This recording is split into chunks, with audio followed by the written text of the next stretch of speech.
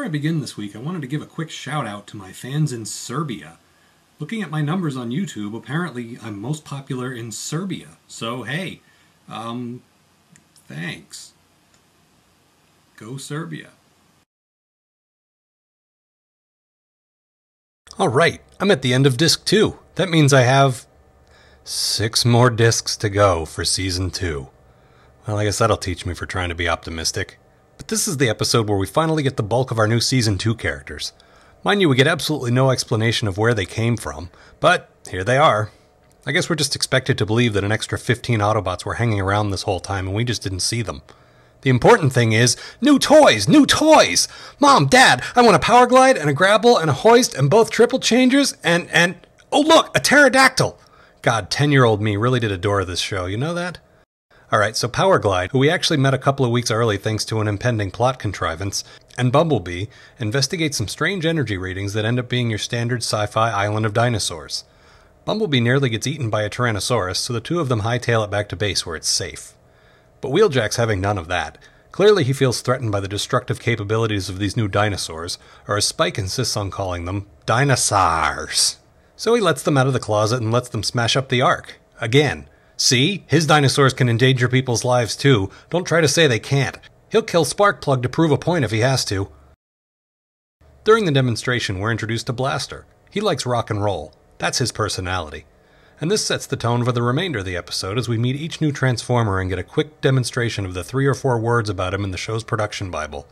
I mean, complex character traits. There's Red Alert. He's high-strung. Inferno, in case you forgot from last week, has a southern twang and likes to shoot white stuff all over everything. And so on. Once things are brought more or less under control, the Autobots decide to excommunicate the Dinobots to that island of dinosaurs. Damn it, Spike, say it right. But actually, notwithstanding the fact that it's a pretty infantile suggestion to put the dinosaur robots on an island with real dinosaurs, maybe keeping the huge lumbering guys in a big open space instead of indoors isn't the worst idea ever. So they head back to the dangerous prehistoric island of monsters. And naturally, they bring Spike along this time. Why wouldn't you? Megatron, meanwhile, wants to learn more about the island, and since he doesn't feel like fucking around, he sends Laserbeak. Wow, maybe he's finally learning a thing or two. Oh, did I mention that Power Glide is a show-off who talks about himself in the third person? That's his personality. He makes a lot of really bad jokes that nobody laughs at or even acknowledges. He's sort of the Michael Scott of the Autobots. As they approach, Spike says this. Oh, wow! I think I'll call it Dinobot Island. Wait, can he do that? Does the fact that he hangs around with giant robots just give him the ability to name things? I guess so. He also says the place is like an encyclopedia come to life. Note to viewers under the age of 20. Encyclopedias were like hard copies of Wikipedia, except people usually yelled at you if you tried to change an entry yourself. Something about experts knowing better than you. Man, thank goodness for progress. Can you imagine getting your information from experts instead of the average internet user? What? Oh, the episode. Well, as you'd expect, we spend far too much time watching Spike get in and out of trouble with the native population of Dinobot Island. They probably hate the way he says their names, too. Anyway, Laserbeak reports back to Megatron, who naturally starts drooling over the precious, tar pits and geysers on Dinobot Island.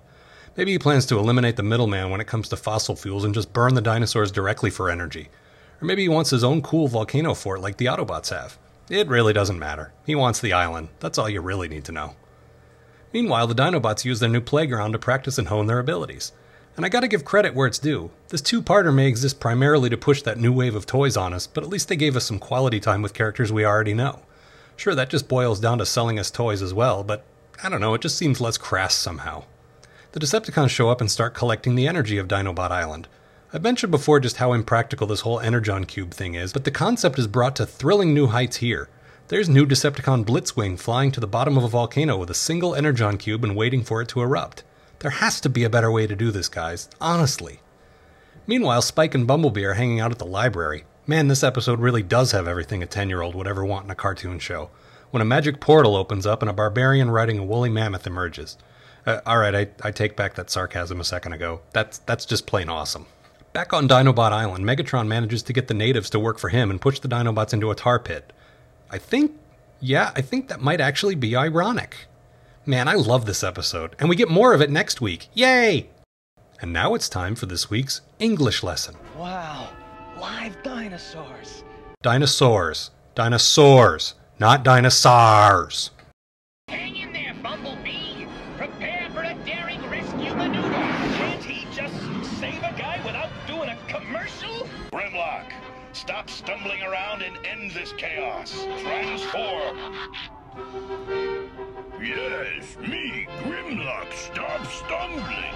Dinobots, transform and end chaos.